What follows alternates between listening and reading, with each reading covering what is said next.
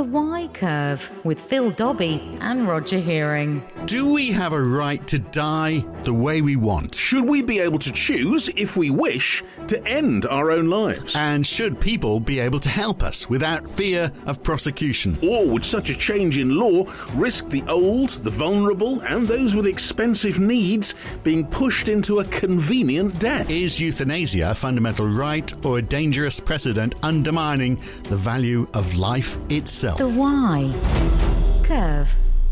So this has been the subject of a lot of fiction, of course, hasn't it? One of my favourite movies when I was growing up was Logan's Run. I don't even remember that. I do with Jenny Agutter. Yes. Other people were in it. I can't remember who they were. For some reason, I remember Jenny Agutter was in it. And everyone died young, didn't they? You got to the age of 30 and you were basically euthanized because you were using up too many resources on the planet. And this was set way in the future in 2274 it was. So imagine NHS waiting list by 2274. So maybe, all good reason. Now, come on, row yourself out. I mean, this is something that is, well, what can I say? All well, very, it's a valid very point, though, isn't it? In a way, is that, is there a danger that if we go down this road, people will go, oh, it's a lot cheaper, isn't it? That's exactly the problem, because, you have people, at a certain level, people should surely have the right to control their lives and even to end their lives. I mean, your life is your life. But the risks that are in terms of pushing people, because there are a lot of people out there who, some people say, oh, well, it's very poor quality of life, they're barely there at all, and they vast amounts of resources are needed for them. So this question, isn't it? If we haven't got the resources to enable people to live comfortably, then the obvious choice is to say, well, okay,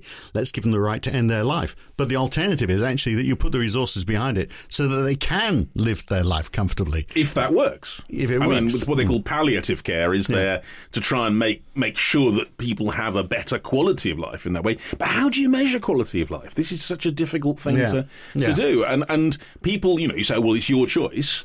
But if you've got, a bunch of accountants saying, oh, you are costing us an awful lot of money by hanging on like this. It's the slippery slope, isn't it? The question is the slippery slope. I mean, it may start with all the best intentions. So it'll be interesting to see what's happening in the Netherlands, because they've had it for a while now, haven't they? They have. And it's quite a large number of people who are going through the process. And there's some very worrying things there. One was that they've allowed it, I think in the Netherlands or in Belgium certainly, to be for very young people to choose that as well. Wow.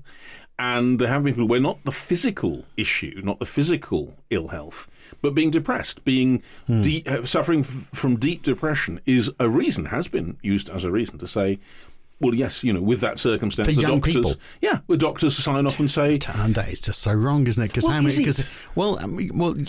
pain, psychological pain is almost as bad as it is. But is it terminal? I mean, can you? Well, no, these older, conditions don't have to be terminal. Yeah. If people say, look, I have a pain, that's my point, though. So if you're depressed as you get older, can you work your way through it? With the help of drugs and perhaps the chemicals in your brain sort themselves out, or just life circumstances change and you're not depressed anymore. And you'll never be able to realise that if you've gone and topped yourself. But the person has the choice to do it. If they say, look, I don't want to wait, I don't want to hang around, I don't want to continue living a quality of life that I don't think has any quality. Yeah. Should people have the right, surely, at one level? So it is a fine divide, isn't it? And then that fine divide between the physician or whoever it is who helps you, are they, is it an act of mercy or have they broken the law? Well, at the moment, they've broken the law. That's the point. Yeah. And there have been many cases like this. But should they? Should they be forced in that position?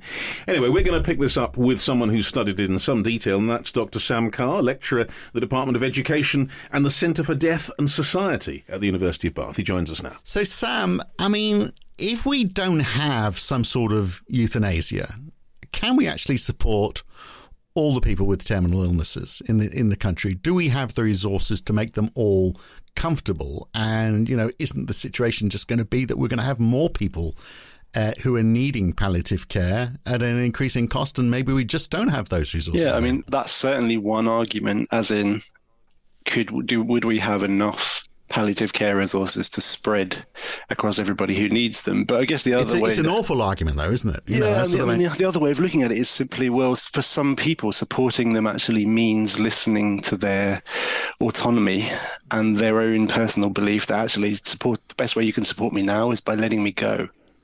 Well, that's the core of it, isn't it? That is the extent to which you can choose first of all, should you be able legally to be able to choose to kill yourself? Should you be able, therefore, to be helped to do so? Yep. And what are the risks, obviously, around that? And what are the circumstances? Because, I mean, you obviously don't want to catch people on a bad day. It's got to be considered over a period of time, hasn't it? Yeah, and I mean, the colleagues that I work with in places like the Netherlands and Belgium, where their laws are a bit more liberal in relation to this, they're those that have the responsibility for actually doing this, for actually giving the drugs or the cocktails or the injections that people are going to take. The people that I know are very case by case on it. So they really do have to be convinced that in this case, yes, this person is suffering to a point that their family and they and we as clinicians are convinced that the right thing here is assisted suicide. But who makes that call? I mean, is it one person? Or? It's usually, either one or a few clinicians or psychiatrists would make that call, and obviously the family have to agree, and the patient has to agree, and often there's disagreement.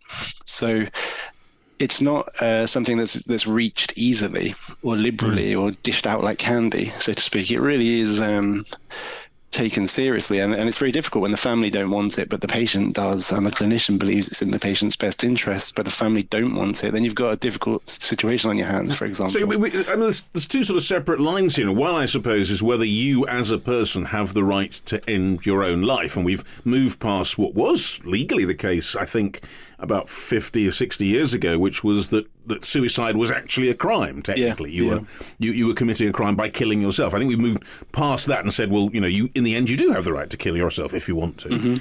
But it's the question of assistance, isn't it? That's the core problem. And I imagine in the Netherlands and Belgium, presumably that has to be the point.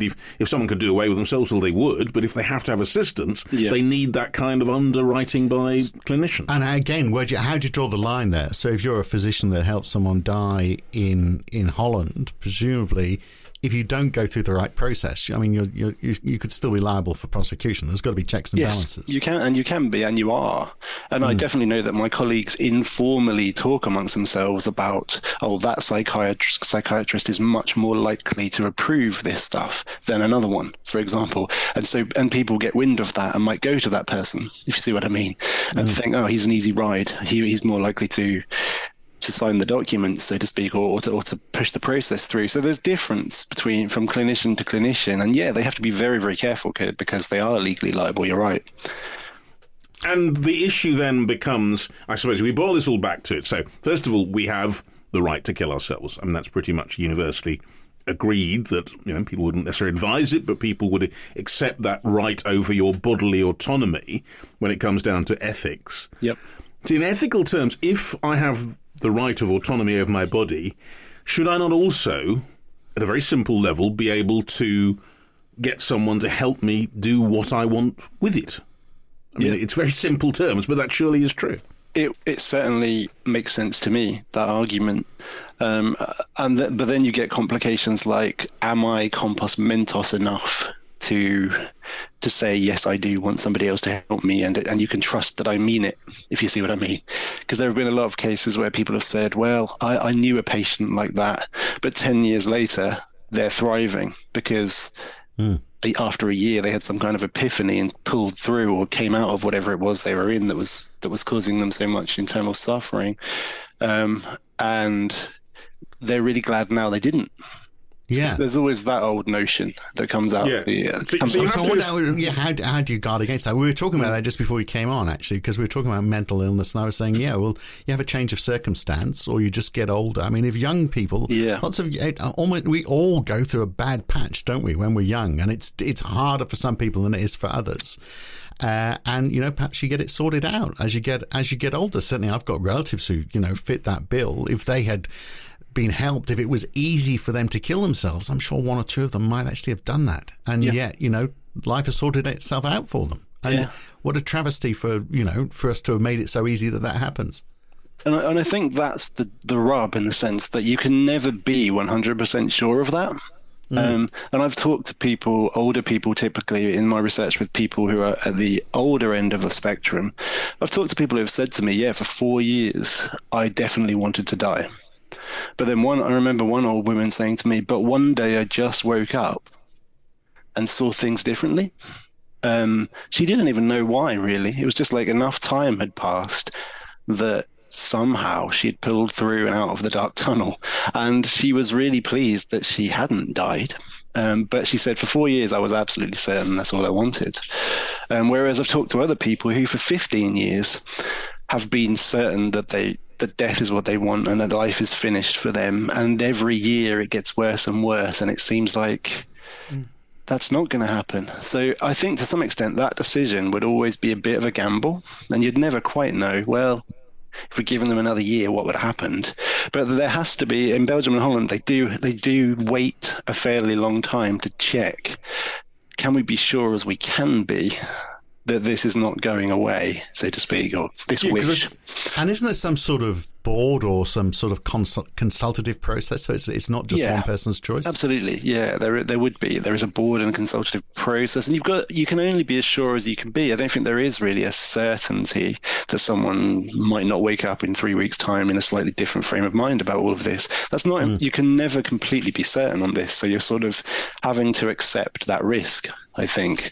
And there's a big difference between suffering in that you are in pain and agony, and having emotional mental problems. agony can be as awful, I imagine. I haven't experienced it as extreme physical agony, but I suppose with mental agony it could change, whereas with physical agony, it could be circumstantial as well. Yeah. So it could be actually be a reflection of not getting great palliative care. That you're not actually seeing any other people, for example. It could be as simple as that, couldn't it? That you're locked away.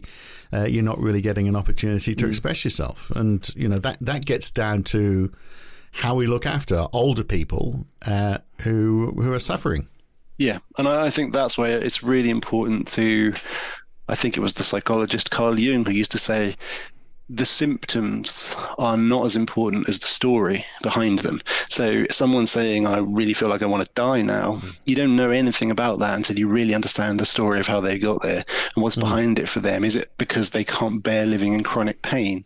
In which case, maybe getting rid of the pain in some way, shape or form would take it away. If that were possible. If that were possible, yeah. Oh, we don't know. I mean, there have been big moves in palliative medicine. It is an advancing area of medical science. So is it possible to... I mean, if someone has a terrible diagnosis, look, you've got 4 months, you have terminal cancer, there's no way out of it, and it's simply going to get worse towards the end. If you say to them, well, we will end naturally, but we can make it so it doesn't hurt, does that change everything? It might. I think for some people it might. Yeah, if palliative care gets so advanced and effective that it literally does take away pain and the suffering associated with it, in those cases, that could be great. But what I would also say is that with a lot of colleagues that I'm working with in Europe at the moment, we're working on this phenomenon that we call tiredness of life. Well, they call really, because it was really coined in that area of Europe. I saw a piece you wrote on that recently. It's very, very interesting. It's kind of an attitude problem. Is that the right way to put it? I'd say what it feels like for these people is that I'm just done. I'm not in pain necessarily. My life, some of them even have like quite thriving family lives, etc. But there's a real sense in these people, they're typically older people, that I've finished living. My life's lived its course and I'm done. I don't want to see another summer. I don't want to see another spring. I've seen all the roses I want to see. I've seen my grandchildren. I've had fun, but I'm just finished. And life just feels like suffering in and of itself. And every day feels like I'm done. And in some people, there is a real sense that I've lived a bit like you've finished the marathon, but you're still running. And you don't want to be anymore. You just know that's desperately sad, isn't it? Yeah, it's desperately sad. And what we debate around that in our group from many different countries is what do you do about that? And the Dutch and the Belgians are advocating when people are in that place. Yeah, we want to help them if they really feel like they've had enough to assist suicide. Whereas there are people I know from other countries that are like, well, surely there's something else that could save them, in inverted commas. And there's a real debate around that one. What do you think about that? I mean, what's your feeling, having honestly, been involved in some of these discussions? When I've spoken to people who I feel who I'm as sure as possible suffer from that, you can definitely see the sincerity in their eyes when they say, I'm done. I don't want to be here anymore, and I'm finished. My life I've finished living, and I don't feel bad about cutting it short. I'm ready. It's like they're ready to go, but they're sitting in a waiting room. And that doesn't necessarily mean to say they've got awful circumstances around them. Sometimes they've got really good ones. They're pretty wealthy. They've got a good family. They just feel like they've used up all the gas in their tank of living. So unbearable and hopeless, they're two words I read as the criteria they're used in the Netherlands. The suffering has to be those two things. That's pretty definitive, isn't it? And then you have to have consultation with the family and the patient, and that's where you also get a review committee involved as well. Yep. So that's how bad things have got to be, but also there's got to be a consultation with a number of people. But a lot of people go through this process in the Netherlands. So since it was introduced in 2002, there's been 49,000. Actually, this might even be a little bit out of date now, but I've got the latest figure. I've got 49,000 assisted deaths in Holland. Yep. So that's about 50 a week for a population of 17 million. So that would be the equivalent of 200 a week here in the UK. That's not a small number. No. It's not. And I'm definitely sometimes surprised by the number of people who do have a secret kind of death wish. Kind of like, I really do feel like if I had to choose between living and dying, I'd probably choose dying. It often is the very end of life where you get to that point where you just feel like psychologically and spiritually you've finished. But your body's not quite packed up yet. But in the Netherlands, what you're talking about, this tiredness of life, wouldn't be seen as a legitimate way, because what Phil was saying about the extreme pain or whatever it is, and unbearable and unending, it doesn't fulfil those criteria. So those sort of people presumably wouldn't be able to get past that. And that's the debate. I think that's the debate that's still going on. As in, some people would argue actually that's real suffering, i.e., every single day not wanting to be here, but not having a reason enough to check out. But you see, that's more clear cut, though, isn't it? What you're describing is something which, could that change? And again, that's the debate. Could you hold on for long enough that somehow new meaning emerges? Or is it to do with loneliness? Is it because we constantly, as people get a lot older, and variable physical frailty or whatever, but also they just lose contact with other people. And in a way, that's what's required, not euthanasia, but just making people more involved in society. And that's part of the debate too. We always find when people are suffering from this notion of tiredness of life, that one of the key ingredients that's always there is a real sense of disconnection to the world that was once there. It could be people, but it could also be identity, who I used to be. I'm just not that person anymore. I don't have a career. I don't matter. Nobody seems to care if I'm alive or dead. There's a kind of nobody seems to care notion. So they really do sort of drop off the face of the planet to all intents and purposes, and that must feel like an abyss that you don't want to be part of. So the idea that that there are physicians or people within hospitals who are not able to make this decision, how different is it? Because this decision is made, but in a different circumstance almost every day, isn't it? So I'll give you an example. My father-in-law died, I don't know what, it's 20 years ago, and my wife's not listening because it might be less than that or might be more, but anyway, a while ago. And he was on a ventilator for a while, and they were trying to take him off the ventilator. They did it a couple of times. And the first time he did all right. Second time he didn't do very well at all. And finally they just said, this isn't going to work. We're not going to put him back on the ventilator. Right. And he was left to die. That was a decision that he was going to die. Yeah. He was, while he was on the ventilator, he was quite happy, but they just knew there's no way they could fix his condition. So somebody made a call there that he was going to die. Yeah. And yet, that is ethically sound, as I understand it. Mm. Yeah, same thing happened to my own dad 2 years ago. He called me one day. Within 24 hours, he was in hospital, not conscious. And they said there's nothing we can do for him.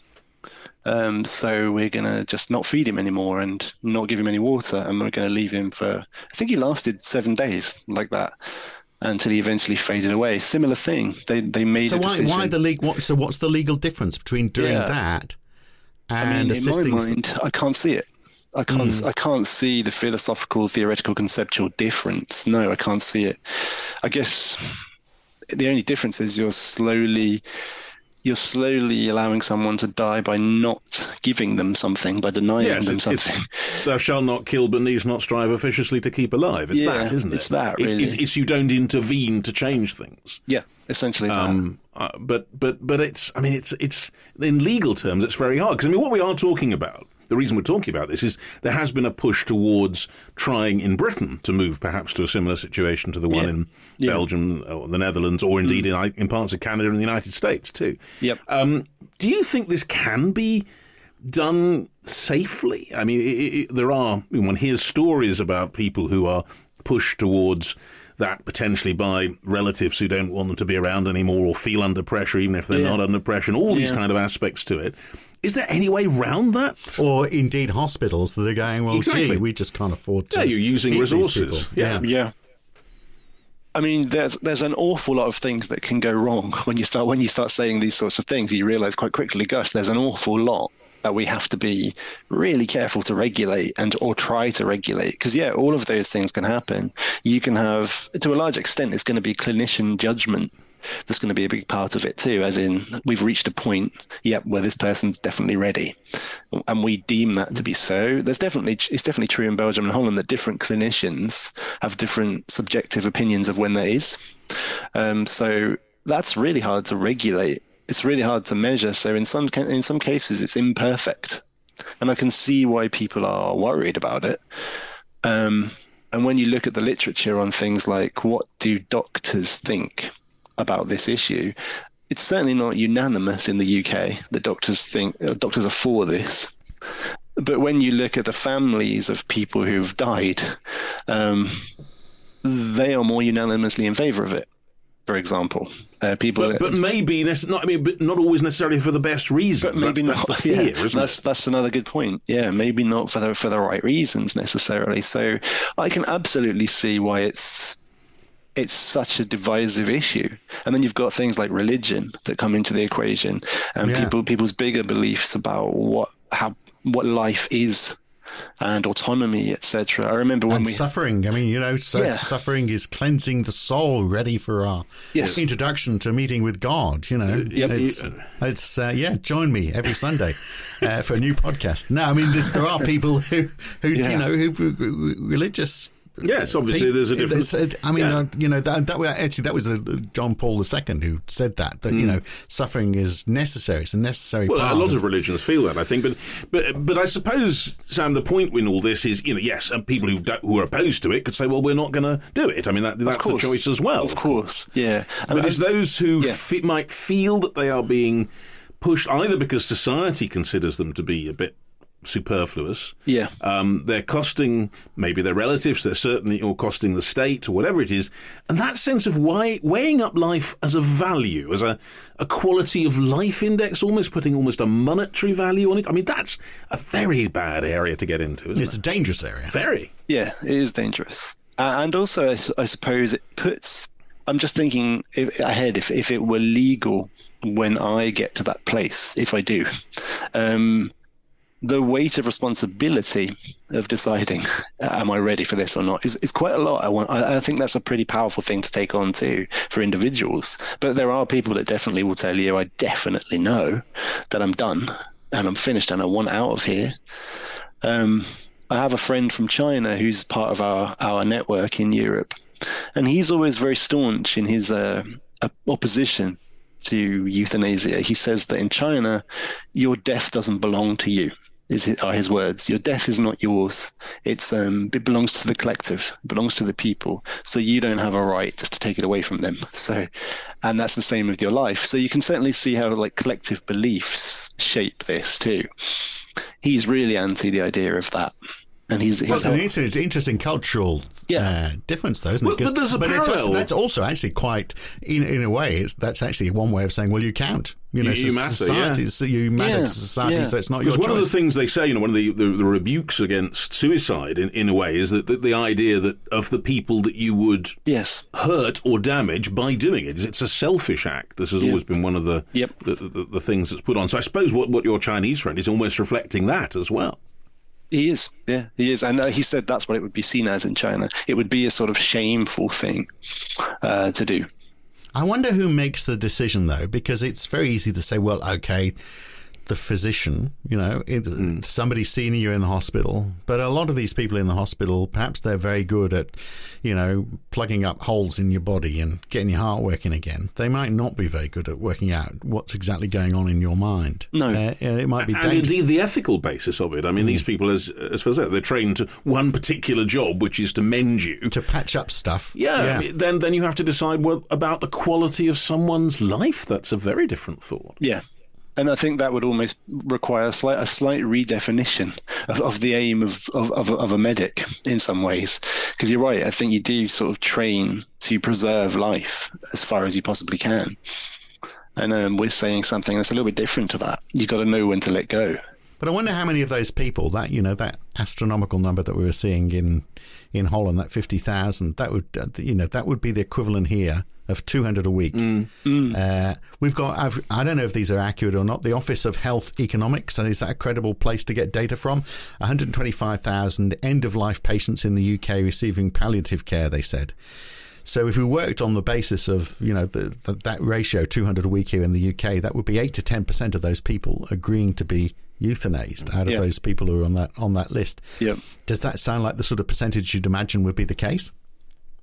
Very difficult to say. And when you say of those 125,000 people, I wonder how many of them are in a fit state to be able to make the judgment themselves, or, like you just said, how many of them would need to have that judgment made for them? That's a very different question, I think. When you're sort of mind reading someone who's on their deathbed, that would be much more difficult than someone who's compos mentis and able to tell you, I'm done. And it's a big difference, really. Yeah. I mean, you talk about this subject. You think about people who are in pain and agony, and they just want to end it all. It's just relentless. They can't go on anymore. That feels like, if there's no way that's ever going to be fixed, that is a bit like turning the ventilator off, isn't it? There's just no way out of it. Simple decision. It's when you've got these mental issues, and if we've got people who've it's a mind issue. Yep. Then doesn't that say an awful lot about the state of mental health in the country, which we know is heavily underfunded, and this is just a repercussion of that. And plays into what you were saying, Sam, about the tiredness, the feeling of that is an element perhaps of mental illness in that to some extent. And that's one of the issues too.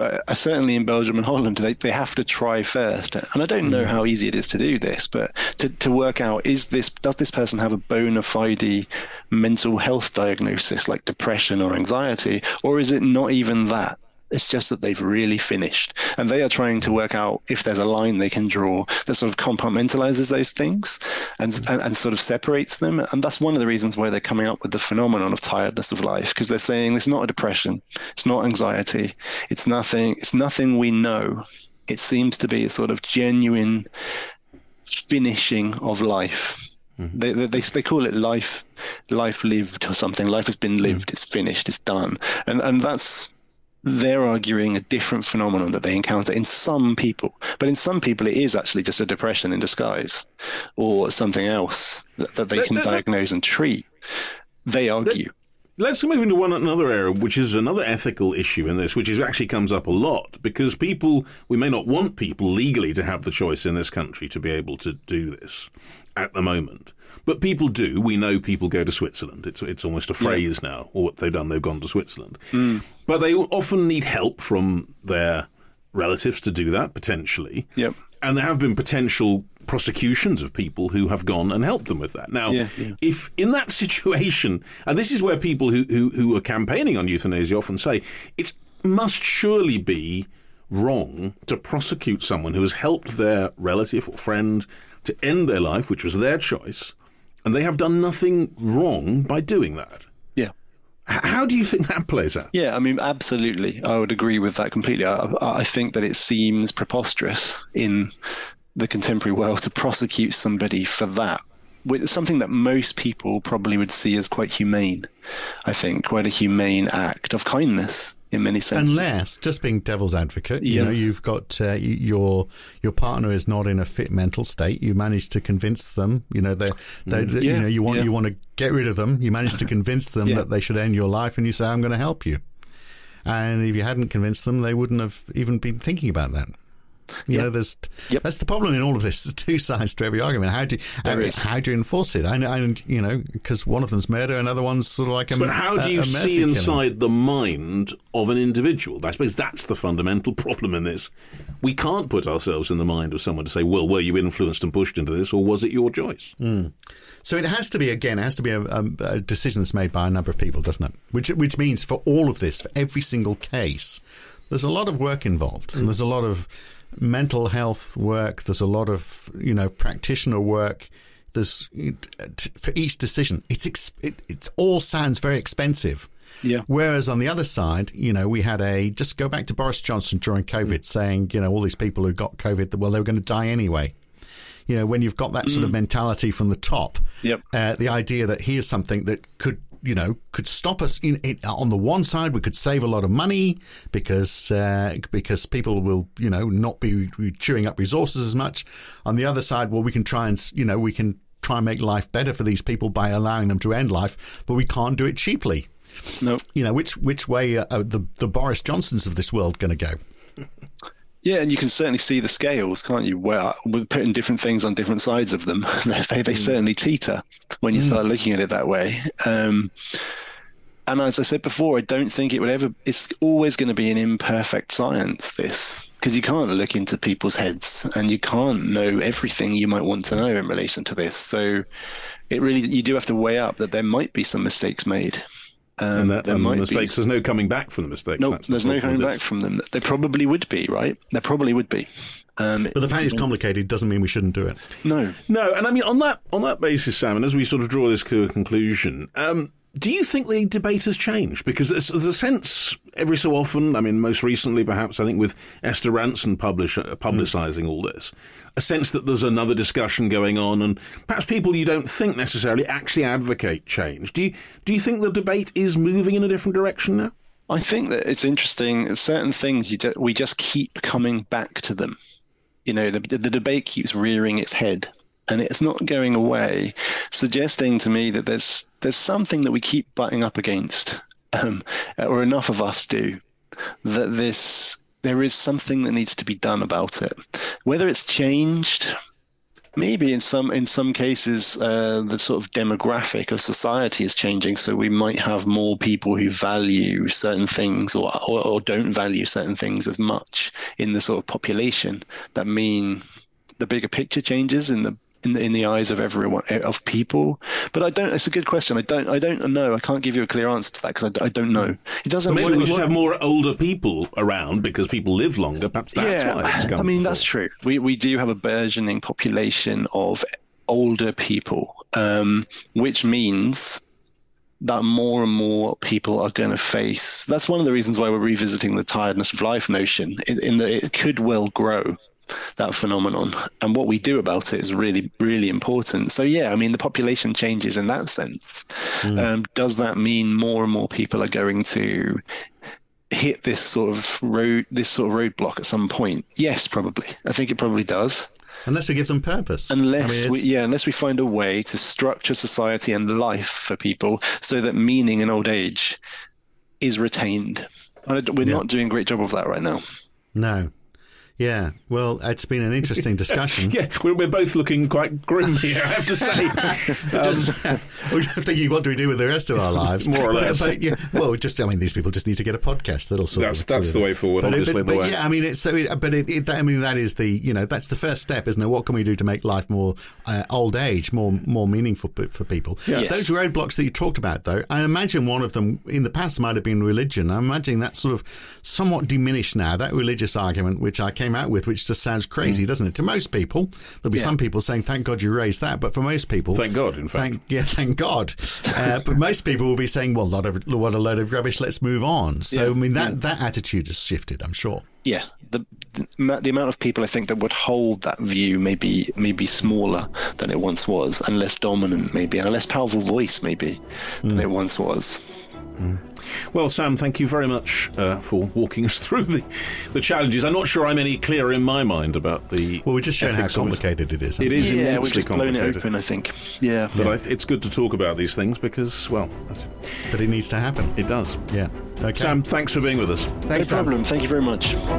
So yes, well, I mean, it's left us all kind of thinking, hasn't it? It has. Well, let's think about the other end of the age spectrum then. Yes. What about young people? Yes. And although we were talking about some, there might be some young people who want to end life as well, but those who want to have a life. They want to have a life. The question is, can they afford it? They've got student loans now, they've got unaffordable houses, we've got this crumbling infrastructure that, we're leaving them with, saying, oh, you fix that up. And also, the range of things they are actually able to do is perhaps somewhat less. The security isn't there as it used to be. Jobs being replaced by artificial intelligence, supposedly. Have we sold our young people's Climate future change down the river?